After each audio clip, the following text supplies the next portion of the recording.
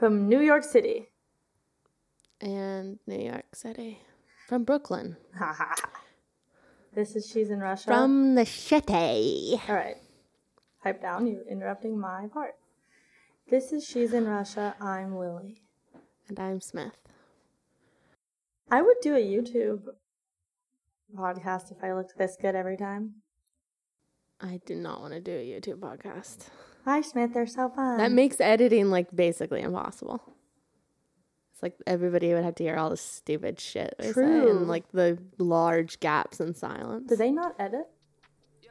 I mean, they'll edit, like, a little bit, but they can't, like, edit in the way that I edit, which is, like, you know, minute edits. It can't be done. This shit feel like I won't ever make it home. Traffic's backed up, I got to get off of this road. Yeah, so on Saturday evening, we and a massive group of our friends who we dragged along. A huge group of our many friends. Of our many, many friends, went to see Meeting Gorbachev, which is Werner Herzog's new documentary. Yeah. One thing, this is inconsequential to the actual plot of the film, but one thing it made me realize was that I literally know nothing about German politics between Hitler and Angela Merkel. Like, if somebody was like, can you name a chancellor of Germany in that time? I would 100% not be able to do that. I wouldn't even have, like, an inkling. Helmut? Okay. Yeah, me too, really, to be real. Yeah. I don't know about anywhere. I don't know about anywhere except for, like, a little bit. I don't know, like, I mean, I know, like, okay, we're doing this podcast and, like, you live in Russia or whatever, but I feel like even before this, I had, like, a vague sense of what was happening. I don't know with Russia. Just, there's something about, like... But you know what was happening with France? Fuck no. Yeah, exactly. Although I feel like I've been knowing what is happening with France for, like, maybe the past 8 years, 10 years. I've been knowing. I have been knowing. I have been in possession of the knowledge. But not in, like, a real way, obviously. And definitely not, like, who was the president or prime... I don't even know what they had prime minister of France in, like, 1985. No idea. Yeah. Basically nowhere. Yeah, nowhere is accurate. Except for America and Russia. How about never? How about never? I don't really know about but yes, so we went to see this movie, Meeting Gorbachev, and it's the format of the movie is Herzog interviewing Gorbachev and a bunch of other people, including like ambassadors and secretaries of state or their equivalents in different governments. So like in the Hungarian government or in the German government, American government.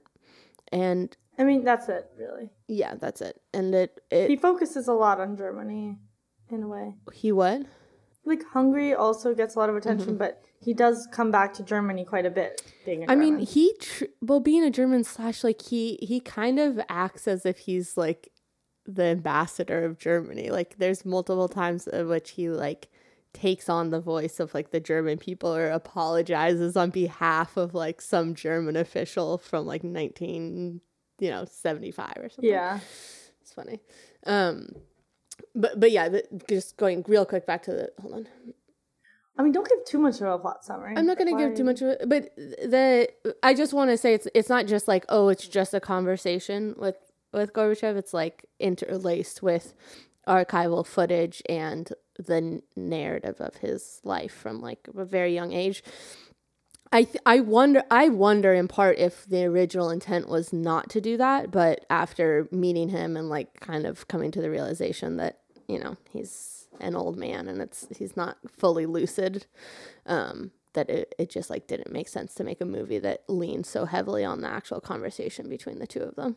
You found him not lucid? Yeah. I mean, I think it was like pretty clear, like not like he's senile per se, but he's clearly not as sharp as he was like in the other footage that they showed of him. You know, there was a clip from that documentary that was made, I want to say in like the 90s, a Russian documentary where they're interviewing, and just like his cadence of speech and his like recall and the complexity of what he talks about is like much different than it is now. I mean, he's an old man. Yeah, I mean, sure, but I found him like, he had a really specific charm that was nice, and like, I didn't find him overall not lucid. I liked his mannerism of answering slowly, taking pauses when he wanted to, and like, I mean, that's one of Herzog's like skills as an interviewer, that he lets him just talk and sort of sit silently, and Gorbachev would fill that in sometimes with like just the poignant things that he said, and like moments where it was clearly difficult for him, which was, to me, it wasn't like not lucid or lucid. It was just, yeah, he was an older guy, so he was speaking more slowly. He was taking time to think, but it was nice, because it's nice when people have time to do that and they can actually finish a sentence. And he never seemed to rush. Like, he really thought about each thing he said, which seems like such a skill. Yeah, I mean, I guess it's like fair to interpret that as some sort of like conversational skill, but I interpret a lot of that as like his recall just isn't there. And like Herzog would ask questions and he wasn't able to completely answer them. You know, he would like kind of zero on one part of it, or he would like allude, or he would talk about something that was like tangentially related, or he'd have oftentimes like very generalized answers. Yeah. But not that it was unpleasant to listen to him speak, or that it was like invaluable, but the actual like artifact of the thing made me feel a little sad that this hadn't been made earlier, when he had like more of a presence, or like more of his intellect remaining. I didn't interpret it like that at all, because like, for me, that was part of the pathos or like emotion of the movie, which, you know, I reacted to, was that he is an old man and he's alone and he's old and it's all over. Yeah. And he's in many ways forgotten about, or like not important. And yeah, that's part of it for me. That's like the poignancy. But I mean, overall, yeah, I do know what you mean in terms of like the change from his demeanor, for sure. If you look at they show the footage of his younger self giving speeches, his public presence and stuff. Actually, in the beginning, it was a very weird feeling, because I straight up thought that wasn't him. Like, I was like, that's not Gorbachev. Like, is that an actor? I thought what it was clip? Some kind of... Be specific. In the beginning, when they first show the interview with Werner. Oh, like the old man. Oh, really? I thought it wasn't him, because I didn't recognize him physically, except for the scar, which I was like, is that like some kind of makeup? Like, I think it's a birthmark, really, right? Not a scar. Birthmark, sorry. I didn't know his voice. I don't know his voice the way I like know Stalin's voice, for example. But actually, I don't know Gorbachev's voice very well, but I heard like an accent, and I just was like, I was really thrown. I didn't realize he has an accent. Yeah, like he has an accent, at least more pronounced. Caucasian accent? Is that what it is? I don't know. It just like doesn't. I don't know if it's like. I mean, clearly it's the fact that he's from where he's from, which is like southern. Yeah, he has a little southern accent in the sense that he says his G's soft, like Yeah, I mean, I obviously couldn't hear the accent, but I felt like his speech was like a little slushy or something. It was just so weird to me that like it's not weird for him to have an accent. Stalin also had an accent. Lots of people have, like, by accent I mean like, you know, not Moscow Russian or whatever. Just that I had like a defamiliarization for some reason with his old self, and thought that like this was like a pseudo mockumentary for like the first few minutes, and I was like, I even whispered to Grace, I was like, that's not him. Oh my gosh. She was like, all like, yes it is. That's not him. He has a Moscow accent. No, it's not. I was just thrown. Yeah. For whatever reason. Yeah, his speech pattern is totally different. It's an interesting documentary to exist because, I mean, I think like Westerners, Americans, whatever. I mean, Germans clearly know about Gorbachev, but that Americans know about him too. Americans know about him, like he's a us. known person for sure, but he's very known by like our parents. Yeah, by our parents, and like this particular documentary is extremely like sympathetic and like positive about him. Yeah. And so if you didn't have any other information, you would just be like, wow, you'd come away just being like, wow, what a great man. And like Herzog like does that thing where he will like fully declare something that is his opinion, but because he's like, you know, the documentary filmmaker, it like carries a lot of weight. So like early on he declares like he is a like honest man. I can't remember his exact wording, but like over the, you know, many hours I spent speaking with him, it became very clear that he was an like very genuine and honest person. And he says this at the beginning, and then a lot of the content of the documentary is focused on like Gorbachev's intentions to do certain things with the like Soviet brand of socialism. And so with those two things in mind, like the premise for me often was like Gorbachev meant well, like he was really trying to like make things work correctly, and like he failed, but he was trying really, really hard. And like the fact that he got like ousted and everything was a great tragedy. And like this sort of like conflation of the collapse of the Soviet Union and like somehow with his own life for sure. And then also like kind of removing some of the like indignity that came with the collapse of the Soviet Union. Indignity to whom? The people? No, to Gorbachev.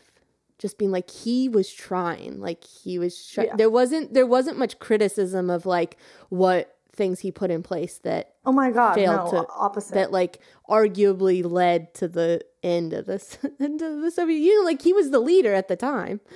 Yeah, it's like highly biased, and this is like, I guess, the way all documentaries are or something. I don't know, maybe we just have to get over it. But exactly what you said. Herzog really likes Gorbachev. Mm-hmm. He personally, genuinely likes him. They have a rapport, and it's very visible, and it's very satisfying to the viewer. Like, you want to like him with Herzog. Yeah. It's just like, it feels good. He has all these really awesome points about his policy that Herzog specifically focuses on, like disarmament. The disarmament like thing, helping disarmament was huge. Yeah, like, which I didn't like. I wasn't fully aware of that either, and that actually was something that was pretty compelling to me of thinking about Gorbachev as like a good and decent person, is because even now he like was talking about disarmament as something that was like crucial for the existential survival of the like globe of society. Yeah, like he says something like, if you're not in favor of nuclear disarmament, then you shouldn't be in politics or something like that. Yeah, which is really cool, crazy in like the Trump era. It is, and especially because like our parents' generation cared about nuclear disarmament, but we don't care at all. It's not like a thing that is talked about in any real way. Yeah. And I don't think our generation feels the like existential crisis that nuclear weapons present, because we never had to do like nuclear drills or like feel actually nervous, or all like there's that layer of surrealism, sure, that doesn't, like, even when there's like shit with North Korea, I'm just like, meh, like seems fake, and I just like move along my way, because we're like not close enough to like World War II to understand the actual terrible impacts, or even to Chernobyl, which is used as Chernobyl. Yeah, like what about like, yeah, I think you're totally right. I think it's not real to us. And even this, like, watching this movie gave me a tiny little sort of like, I don't know, taste of that kind of fear that, and like when I went home and talked to my parents about it, they were like, yeah, like I remember that feeling when we like hid under our desks, which is like, and, the stupidest shit ever. Hands on the back of their necks, like that was going to do anything. Yeah, exactly. Hiding under the desks makes me like angry. But anyway, I was like, "Are you get sure that ready wasn't for a nuclear bomb?" fallout, kids? Yeah, I was like, "Are you sure that wasn't for a bomb drill?" And they were like, "No." Yeah, no. But yeah, exactly. And like the desk plays such a central role in all like sorts of emergency drills, and it's so ridiculous. It's so ridiculous. But people at that time like acted on that the way the sort of new elite is acting on other forms of world destruction. But like I think on a more mass level, people built bomb shelters, like what is that called? Bomb shelters that are in the ground. Yeah. But that there continued to be accidents. Like Chernobyl wasn't that long ago, but it was before we were born. But then like remember in Japan in 2011, Yes. like still for some reason abstracted from at least us Americans. Well, it's abstracted from us, and I think that there is also whereas the way they talk about it, at least in this documentary, I don't know, but the implication was like, okay, Chernobyl, I don't know, I didn't look this up, which is stupid, but like the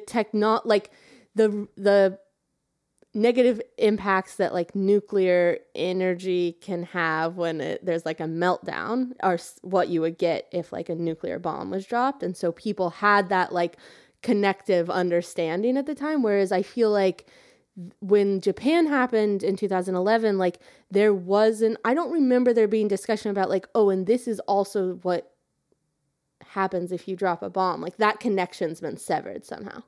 It's like nuclear power plants over here, accident, nuclear weapons, which like we don't talk about anymore because we decided they're not a thing. So you feel like nuclear power plants are more the realm of environmentalist people who want to like not. I mean, or it's a public health issue, but it's not that explicit connection between weaponry and power plant is not made as readily, it seems like. Yeah, I agree. And that's, it is a really compelling point, I think, in the movie because Gorbachev, like, consistently held that position, the position of disarmament, and they did, like, make actual things happen at the time, like liquidating a bunch of weapons, which is, like, pretty crazy to think about. It's really crazy to think about. Yeah, and, like, START, which was something that we talked about on one episode a long time ago, and there was one other, the International INF Treaty, something like that. But that was the other thing that was funny to me was that the end of the Cold War carries a similar narrative in the West, or specifically in America, which is like Reagan went, tear down this wall, and then everybody tore down the wall. And it's really funny how good we are at like insinuating ourselves into European things that happen, like European narratives. But like in my head, it's like, oh, okay, Reagan said this, and then the Cold War was over, when in reality, like there was a bunch of other like political things happening at the time, like all through Eastern Europe, that would cause that to be like, to cause that to happen. Like people were already taking down the wall, and then I guess Reagan's like, take down this wall, and like they're like, yeah, we are already doing it, bitch. But like one thing that Herzog points out about Gorbachev is that, and that Herzog, another thing he really likes is his support for the reunification of Germany in particular. Yeah. So like Gorbachev's support, meaning not support, but like letting it happen peacefully or whatever, like not bringing in tanks, not repeating Hungary in 56. Like, so overall, like it's pretty much, I think it's pretty common knowledge now that Gorbachev is considered a positive figure in Western Europe and in the US as well. And that is kind of annoying that Herzog didn't problematize that already common image. Like that is the common image in the West. Not so in the post-Soviet world. Yeah, I mean, I feel though that the archival footage like made me feel uneasy, and I think that like that could have been intentional. Uneasy about Gorbachev as a figure? As like a popular figure in the West. Like there were several clips where like Gorbachev is visiting other countries, and there are massive crowds of people from that country like cheering his name. Like that's really bizarre to me, and made And me you, like, be don't like, believe that it? seems suspect. Like, what is that his image abroad is like so positive? Yeah, I agree with you. It made me kind of feel cringy, and it is suspect that, and it feels very like Western and Western, particularly during the Cold War. So like having a particular capitalistic anti-communist ideology to latch onto him the way people did and be like, this is the new guy, this is the guy, this is our guy. Like, Right, like he's bringing capitalism to Russia. Thank God. Yeah, like, and the whole like the people feels weirder because it's one thing for governments like Reagan to be all excited, like that's fine, that makes sense, but because like better international relations and we're gonna trade more or whatever. But like the people did feel kind of fake. I don't know. What were they? Like, and they were cheering like for Gorby. anyone in government. That's right? what it is. What? They're treating like Gorby. Yeah, I think so. But I think that's what it is. Like the feeling of like a crowd cheering for a politician is off-putting, no matter who the politician is. No matter who the politician is. Like, I could see people cheering, like, Birdie, at, like, rallies and stuff, and I would feel somewhat okay about that. But, like, I can't imagine ever going to, like, see a foreign leader, like, cheering for them. Like, what the fuck is that? Unless, of course, the narrative at the time was that he was, like, spearheading the disarmament movement, and people felt really passionately about that. I think it's more about I think that it was more about reunification, not just reunification, the perestroika and glasnost like ideologies of opening up the Soviet Union. I think people were excited about that and like thought that was the right thing to do. So that brings me to this quote from, I read a couple of reviews of this movie. I don't recommend reading them. You don't recommend? No, like, as usual, the New York Times review is just like a fluffy piece of shit that I just can't believe somebody like A gets to have their name in the New York Times and B probably got paid a lot for that. It's so annoying. It like has no content. The New York Times one. I'm not going to quote from that. It was just like, I can't even remember it. It was so it was so useless. Devoid of any actual information. It really was. You're like, devoid. there's a bunch of words together on this page, but there's not really anything being said. It was a summary, and then it was like, he tried, but did he? Or something like that at the end. I was like, that's fucked up. Do you think writing quality has gone down? Like, were they publishing shit like that in like the 80s? Was it that bad? I don't know, but Grace reminded me when I complained about this review just now on the train. She was like, remember, because I was like, God, the New York Times sucks. And she was like, remember when you read that Spike Lee review in the New York Times? Oh, God. When I read that Spike Lee review and was so upset. You remember? Yeah, I remember. Because the guy was like being like, we the white people, and like being all like white hate, but like in a weird, fucked up way where all New York Times readers are white. Like it was. Oh, yeah, that's right. Yeah. Well, the thing, I feel like there's like this specific way that New York Times journalists think of themselves, which is that they're like, I'm a New York Times journalist. So like, I've thought a lot about things and therefore I'm going to speak on it. And it's like, you're just like some nerd. Yeah. I hate nerds. I love hating on people, but okay, so I'm going to read from a review of this movie in the National Review. Okay. And also not a stunning review by any means, but it says, Herzog tells the former leader, quote, the end of the Soviet Union was a tragedy for so many people. Interjection. Not really, Werner. No. But it must have been a tragedy for you personally. Do you remember that quote? Yeah. Remember when Herzog says that? The end of the Soviet Union was a tragedy for so many people, but it must have been a tragedy for you personally. It reminded me of Putin saying that the end of the Soviet Union was a like historical tragedy, or he said something along those lines and people like got mad about it. Gorbachev agrees. I regret it to this day. Yes, it is hard. It is my own internal problem. That part of the movie, I don't remember if that was before the part about his wife's death, but that part of the movie was like emotionally intense.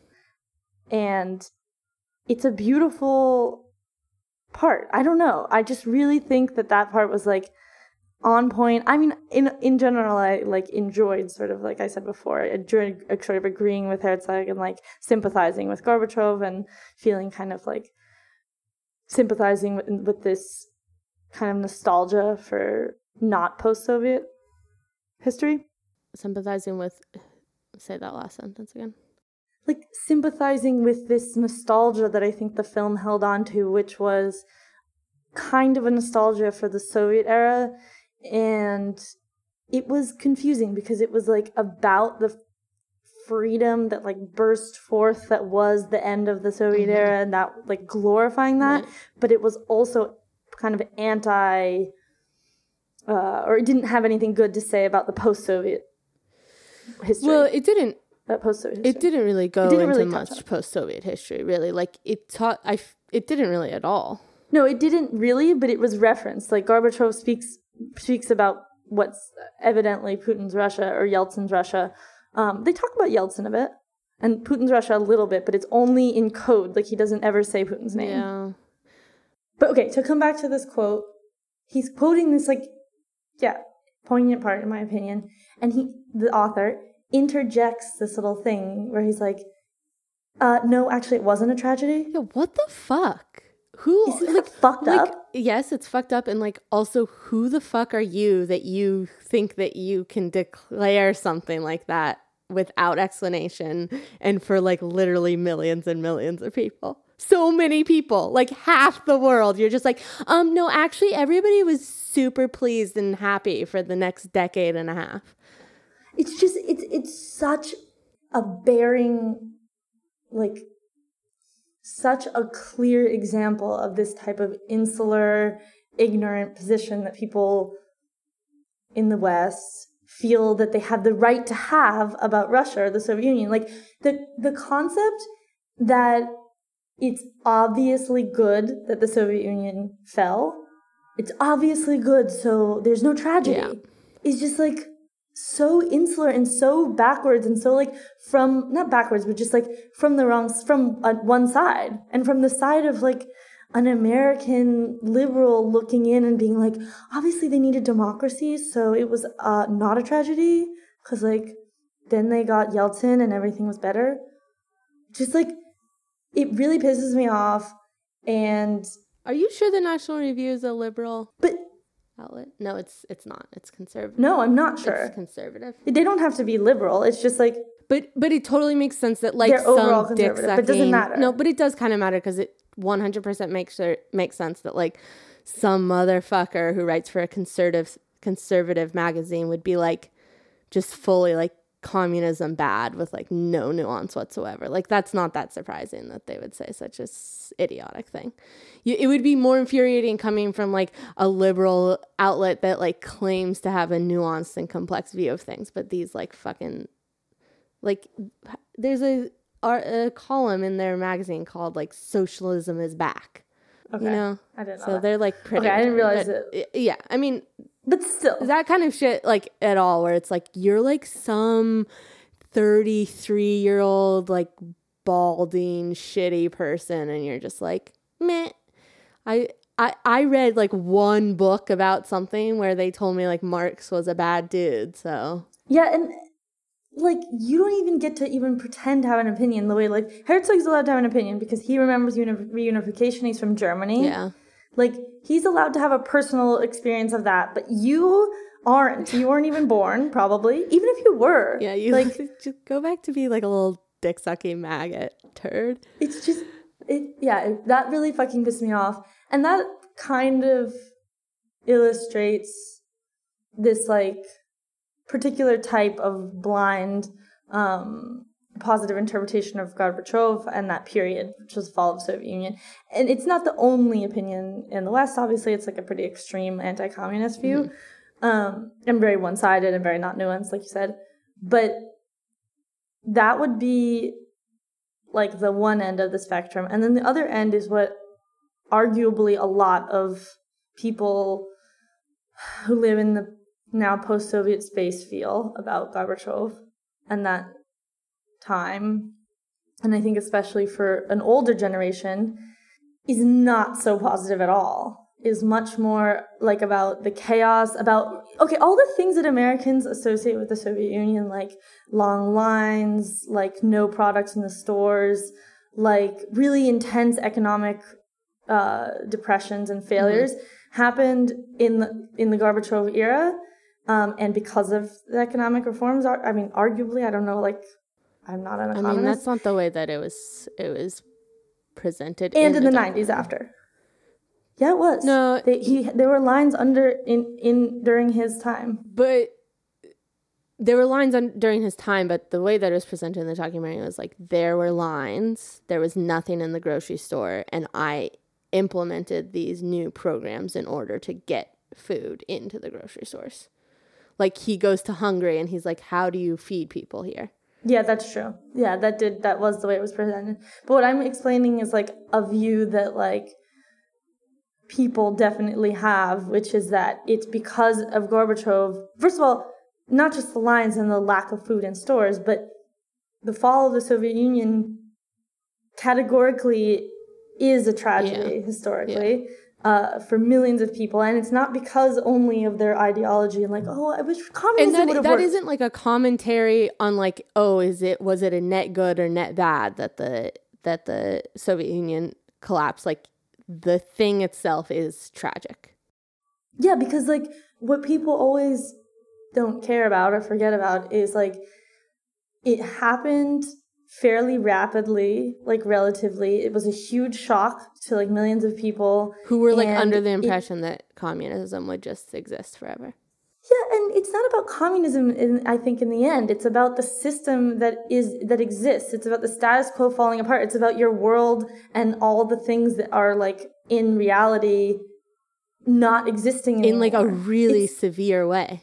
It's kind of actually, it's not really like imaginable for me. No, it's not imaginable because it existed in a very particular closed way. It's hard to imagine if you're like, the system, I think, was the system. I mean, the economy, everyday life, like things that people did, expectations that they had, like values that they had, rituals that they had, all of that stuff feels like was especially shared and common, arguably because of the closed nature and like the not being able to like exchange as much with other cultures for a set period of time. So you have that phenomenon, and then like suddenly all of the systems that were in place, all of the like, just the fact that the state owns everything, for example, that just like fact disappears, and a small group of people are going to take advantage of that, but most people are just going to be like, what the fuck? I always wonder, like, sometimes I'll do this thing where I start trying to like speculate, like, what were leaders that do like really specific massive programs or like had a really specific influence on the trajectory of the country? Like, what was their actual intent? And I like, at some point in the movie, I was just like, was his intent to bring about the collapse of the Soviet Union? Like, did he kind of deep down understand that the programs he was implementing would lead to that? Or did he truly believe that the Soviet Union could exist in this like medium state between socialism and capitalism? And it just like seems so kind of naive that he would have thought that at the time, that would have been an effective way, or is it that, okay, maybe what he was trying to implement was like the original version of what China is doing now, which is like China, a socialist country, but it's actually just like a capitalistic country, and he just it's an authoritarian socialist and capitalist. It's where like the state owns and controls a lot of things, but people are able to have businesses. People have businesses and like things. Obviously. Right? All and like the things that drive like the things, like the economic system in China is a capitalist structure of like incentive. Yeah. Which is like for profit. And I feel drive for profit. And I feel that like, is that what he was going for? Or like, what did he think was going to happen? Was he just like, oh, we'll open it up and like people will be happy and we'll still have communism? Socialism. They didn't have communism. But I think, I don't know. It's hard to speculate in terms of like what his actual intentions were and what his actual thoughts in terms of like what he actually thought the effects of these reforms would be. I also wanted to just like add that I think the movie does a good job of showing the coup and the beginning of the end of the Soviet Union beginning of the end, as being, as sort of my perspective on it, which is that, again, a small group of men decide to do something, and there may be like mass protests happening in the satellite states and the republics, and there's the Berlin Wall, and there's all this stuff happening that's sort of like pushing people out of the Soviet sphere. People are showing that they want to be out of the Soviet system. But at the end of the day, that wasn't every person. And like within Russia, it wasn't every person. And so in the end, it really is this like small elite making, like, remember when they're all like, that was so grotesque. They're like gleefully signing some document he's like, yeah, we're just going to do this now. And it's going to, something about liquidating the state-owned business. Remember that? I don't. And like the other guy like starts laughing and he's all excited because he's like realizes he's making history. It's like a really important moment. Yeah. But it just is like so grotesque to me. Like, you know that you're going to profit from that. Yeah. And most people aren't.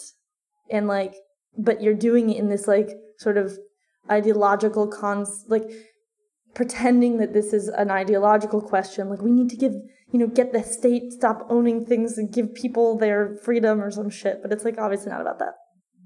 Yeah.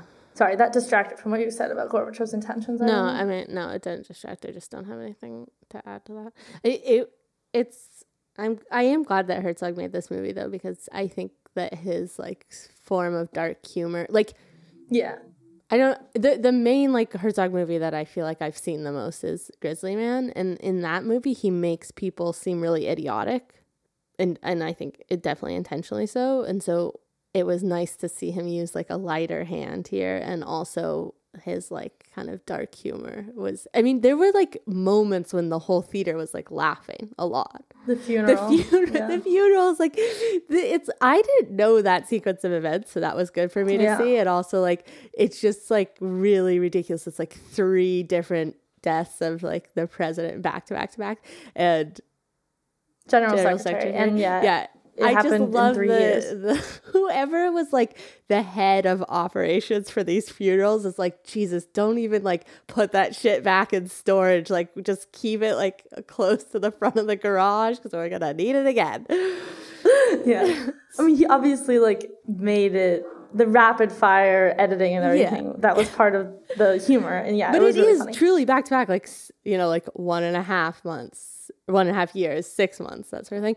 The other lie that I enjoyed, which felt very Herzog-like, was when he was interviewing, I don't know what he was, some like high up person in the German government, I forget, at the time. Oh yeah. And he's like, do you think that Gorbachev is a sort of a tragic figure? And the guy goes to start to answer. He's like, and then Herzog like interrupts him. Is like, can you describe to me how Gorbachev is a tragic figure? Yeah. Do you think that Gorbachev is a tragic figure? Talk about how he's a tragic figure. Talk about how he's a tragic figure. But also this documentary, is that listening to that guy, he seemed like a perfectly pleasant person. I didn't have anything against him personally. Like, definitely or affirmed my distaste for listening to people speak German. It's like really annoying to listen to because, and I think the reason is because it almost sounds like English. Like the cadences are really similar. The sounds are really similar. So your brain is doing this thing where it thinks it understands, but then it's not. So it's like this weird effort. It's just like, I have a sandwich. It's like, ich haben Sandwich. Yeah, it's like, you're like, shut up. But also just, I appreciated Herzog's awareness of his Germanness, and like his first comment, which I think maybe not everybody enjoyed, but his first comment to Gorbachev is like, I'm a German, and probably the first German you met was trying to kill you. Yeah. And Gorbachev's like, oh no, actually. But this immediate sensitivity to World War II and to the relations between the two countries, which then Gorbachev, I think, really surprises him in terms of his relationship to Germany ends up being like, I love Germany. It's like our main. I feel like it's like our brother in fate. Did or something. Gorbachev say that, or did Herzog say that? Yeah, like Gorbachev says that. Yeah, but there was definitely this like weird, like there is a specific like bond with Germany. Yeah, and it was really nice to hear that. But I also appreciated Herzog's like caution in the beginning, like let's not pretend that there weren't Nazis really recently and you remember them. Like let's not pretend like everything's normal. Like let's talk about the fact that like you're an old man. You're 88 years old. I mean, they're both and I'm pretty old too. Yeah. He's in his 70s. And we remember that Germany and that Soviet Union and like 20 million people. And they mentioned the deaths in the Soviet Union quite a few, like several times. Yeah. Though I think they say Russia, but it was Soviet. But still. Yeah, I mean, I think in general the documentary is very respectful.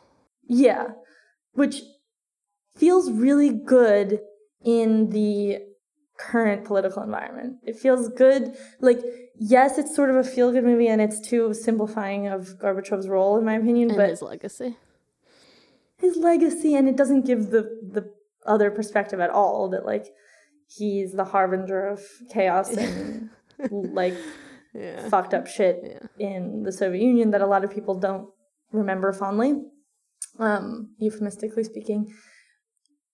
But it, at least for like us, for this type of audience, it's like kind of feels necessary and feels good to have a movie that's like kind of pro-Soviet and kind of it is kind of pro-Soviet. It is also like could potentially be interpreted by people with warped brains as being like anti-Russia now. Well, that's what I said about because Gorbachev hints at Putin's like. Because of rearmament, they do talk about that a little bit. Yeah. Don't they talk about like Putin making? I don't remember if they talk specifically about Putin, but Gorbachev definitely referenced at least once and probably several times like the new forces that took over proliferation of nuclear weapons. Yeah. Nuclear weapons, but also just like he's like, we tried to do this, but then like forces usurped or something. He's saying forces usurped. I want to go back to like how Russians feel about him, like both how they felt about him at the time and like is the way he's talked about now sort of like with irrelevancy. Yeah, I don't hear people talk about him. Like even Yeltsin, I've heard more talked about than in a negative way, also, but. Than Gorbachev, because I just also like our generation like just missed him basically. Yeah, he's mid-80s to the I mean, it's not that we fully missed him, but yeah, I don't have that much like personal experience. This is just like what I know broadly. But he's never like he's not included in the like legion of honorable like Soviet leaders, really, is he? By like current patriots? Yeah. I doubt it. Stalin, Khrushchev, Gorbachev. Stalin who? Khrushchev. Oh, Khrushchev is also not honorable. Who are any of them? So basically Stalin. Lenin. Come on, let's get back to our unproblematic favorite. Yeah. I mean, Lenin. He is not unproblematic at all. That's the thing. People are like, well, he was good. He didn't kill anyone. It's like he literally murdered like thousands of people. But it was so long ago, Lily. That was olden times. Yeah. I did think actually, speaking of Lenin is the man behind the brutal murder of the last czars, the royal family. True. Which another tragedy. It is a tragedy. I'm sorry. We're basically monarchist socialists. That was fucked up. They were literally just killed in the middle of the night after being in prison for a long time. And the children, too.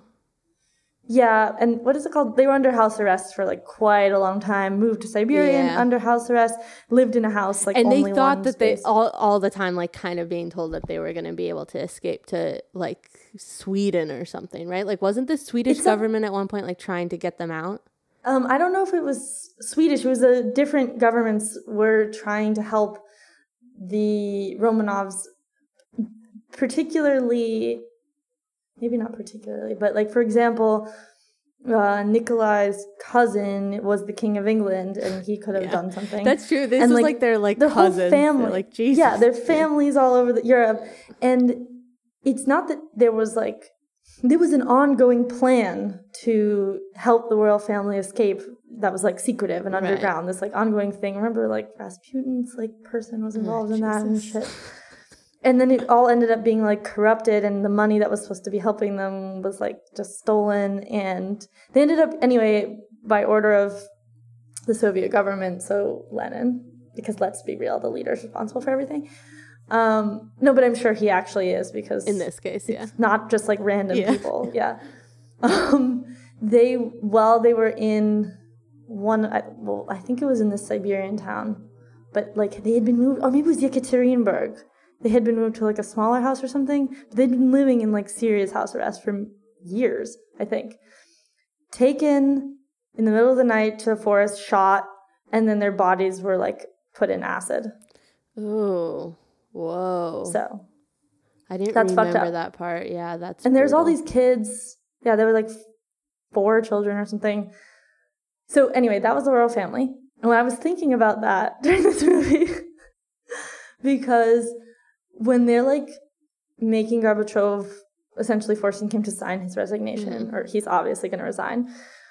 The Soviet Union's over, the party's over, Lenin. I was just thinking like how far we've come. Like it's nice they didn't shoot him. Yeah, and he still gets to go to like events and like remind people that he's alive. But I guess at that point, everyone there was like a apparatchik party member in that upper rank, so they'd all have to shoot themselves too. But yeah, mass suicide.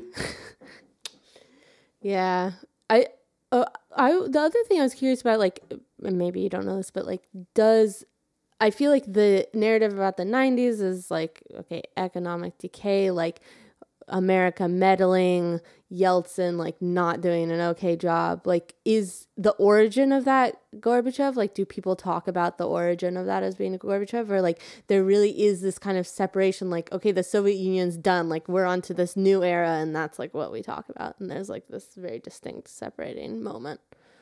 Because no matter, like, to me, like, no matter how like jarring something is or how severely different things can be, like the dissolution of the Soviet Union, like you can always like map the thread, you know? Map the thread to what? What do you just mean? Like I sometimes end up in this position where if things feel like what's the word for like something that's like destined, like teleological or something, where like you go 1 year back and you're like, okay, well, what happened in 2019 occurred because of the things that happened in 2018. And the things that happened in 2018 occurred because of the things that happened in 2017. And like, it feels like you can do that with any massive world events where like, oh, it was inevitable because he was like opening up the economy and like removing like centralized power in some sense. And that caused people to realize that they had potential to be, quote, free. So like they riot. And then it just like, it does feel like things go to some sort of end. Yeah, no, but like the aesthetic or like mental leap between the Soviet Union and like capitalist Russia is so severe that like, do people talk about that bridge in a way that's coherent? Do people talk about that? I follow you, and then when you get to the question, I don't follow you. I mean, I think that the bridge between Gorbachev and Yeltsin. Yeah. Because, like, it wasn't just like, oh, suddenly, like, Yeltsin's president. Like, there were, and the documentary does kind of glaze over this, like, there were things that were happening years back that led to that break happening. Yeah, I don't, like, buy theories of the fall of the Soviet Union that blame it on perestroika and glasnost. Okay. Like, by any means. Okay. I don't personally think that is, like, legit. I think that that's like a pop history theory or interpretation. Yeah, like too many Adidas tracksuits. Yeah, they just let in all the freedom and then everyone realized they were free and the Soviet Union just fell. It's like, that's not what happened. And especially what we always remind ourselves, which are these are the same motherfuckers who were there before. From the dawn of time. Yeltsin, It's like Lenin in disguise. These like crusties, they were there. Yeah. Like, okay, Gorbachev's a little bit younger than Brezhnev and then the three other guys who died in a row. God, but, the like, Brezhnev thing was like funny, but also very sad. I didn't know that he was like completely demented at the end. Yeah. And like, yeah, Gorbachev was younger and stuff, but this like these guys, they're just like another clan in the same mafia or whatever. Yeah. So Yeltsin also. So Yeltsin, I think, well, first of all, there was a particular vibe, at least I know a little bit about in Petersburg. I mean, I know a little bit more about that than in other parts of Russia. There was like a difference in the early 90s of like people being, or at least some people trying to like make some kind of democratic structures work. Mm-hmm. That's where Sobchak was. You mean Sobchak's father? Was right there. Sobchak's father, you mean? Yeah, Sobchak, I mean the father. The father. I would have said Ksusha. I'm just kidding. That's where, like Putin's starting his career. So he's like trying to mouse his way in. Just there. He's already there. Yeltsin, and that's a different, like, if we believe Gessen, but actually that the things that were happening in terms of political organizing and like public gatherings in which people were voicing different opinions and stuff like that was happening in the early 90s. I think, as far as I understand, that was like unique and new. At least we're in Petersburg, for example, or Moscow. But you're asking if there's a through line of not if there is there a through line, because there clearly is, but like is the way that it's talked about. Like when people talk about the 90s, is Gorbachev like inherent in that conversation? No, I don't think so. I think Yeltsin is the main person to blame for the economic crises of the 90s, and it just like, and I think people overall feel ashamed about Yeltsin. Like he, like Brezhnev, I mean, not like Brezhnev actually, but he also had either a serious drinking problem or some other problem that made him incoherent in public. And I think it's really painful for people to see that, because it was like the first president of the Russian Federation. Gorbachev was the first president of the USSR and only. And, it's like people did elect him the first time, and the second time when he started to lose it, when like America had to come in and like rile things up to make sure he got elected again.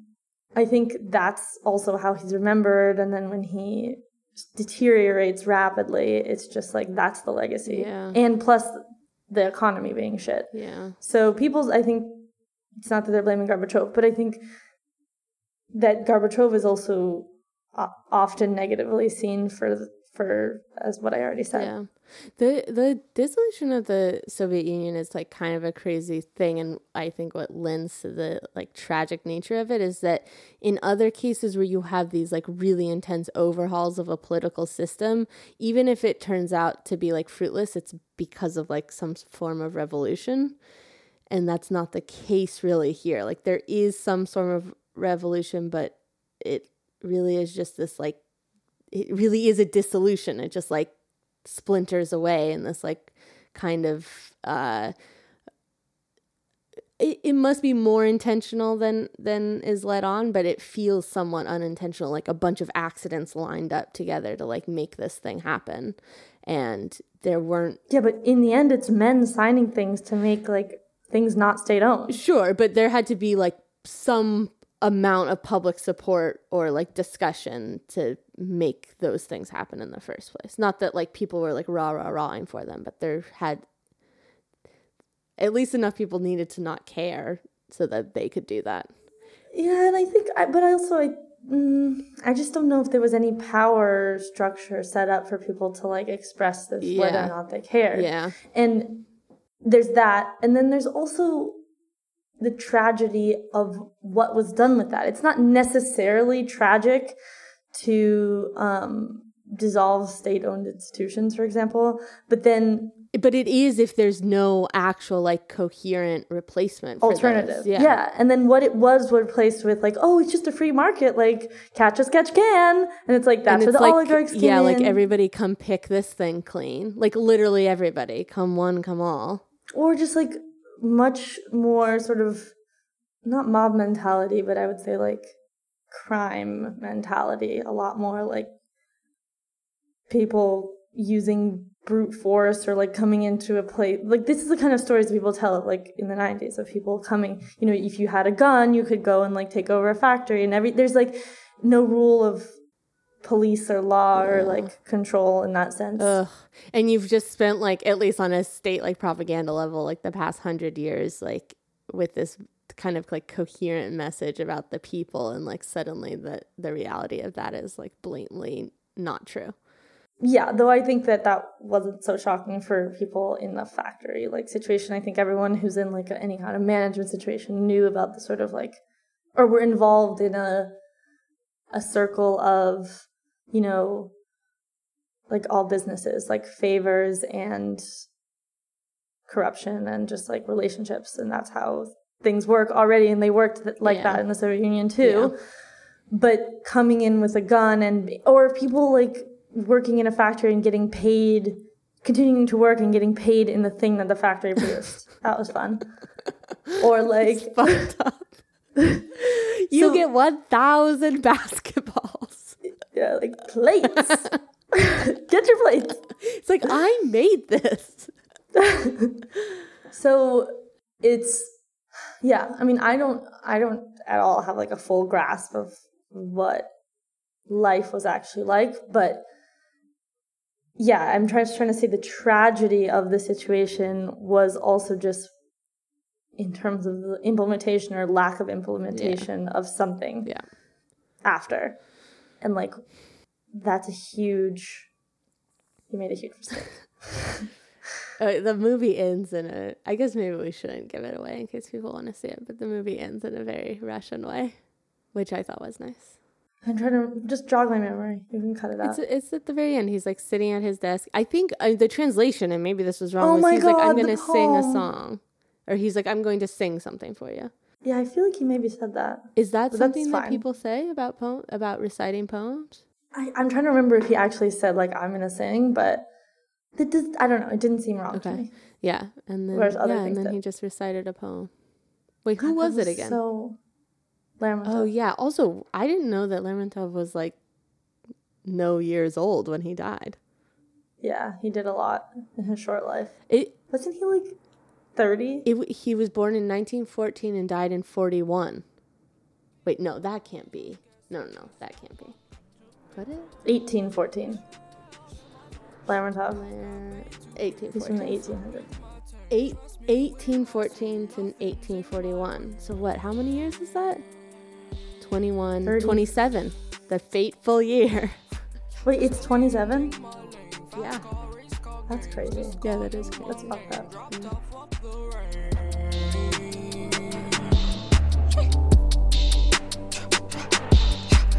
Running all red lights, turning left, go right. I know road go right. I'm on go tonight. Go, go, go, go, go, go, go. If I drive off the bridge, tell them that I live my life like. Okay. Well, yes. If you're, I'm sure it's playing in like most cities around the U.S. But if you live in New York, it's at Film Forum multiple times per day. So check that out. And yeah, it's worth seeing. We recommend. We officially recommend. Yeah, I think it's worth seeing. Okay. Unlike other movies. Unlike some other movies that shan't be named. But yeah, it's just okay. Awesome. That's the episode. Thanks for listening. As always, follow us on Twitter and Telegram at She's in Russia. Sign up for our monthly image-based newsletter. Oops. Monthly. The spring is really throwing us, but we're going to get back on track. Fear not, folks. Consider supporting us at patreon.com/She'sInRussia. And that's it. And we'll see you next week. And we'll see you next week.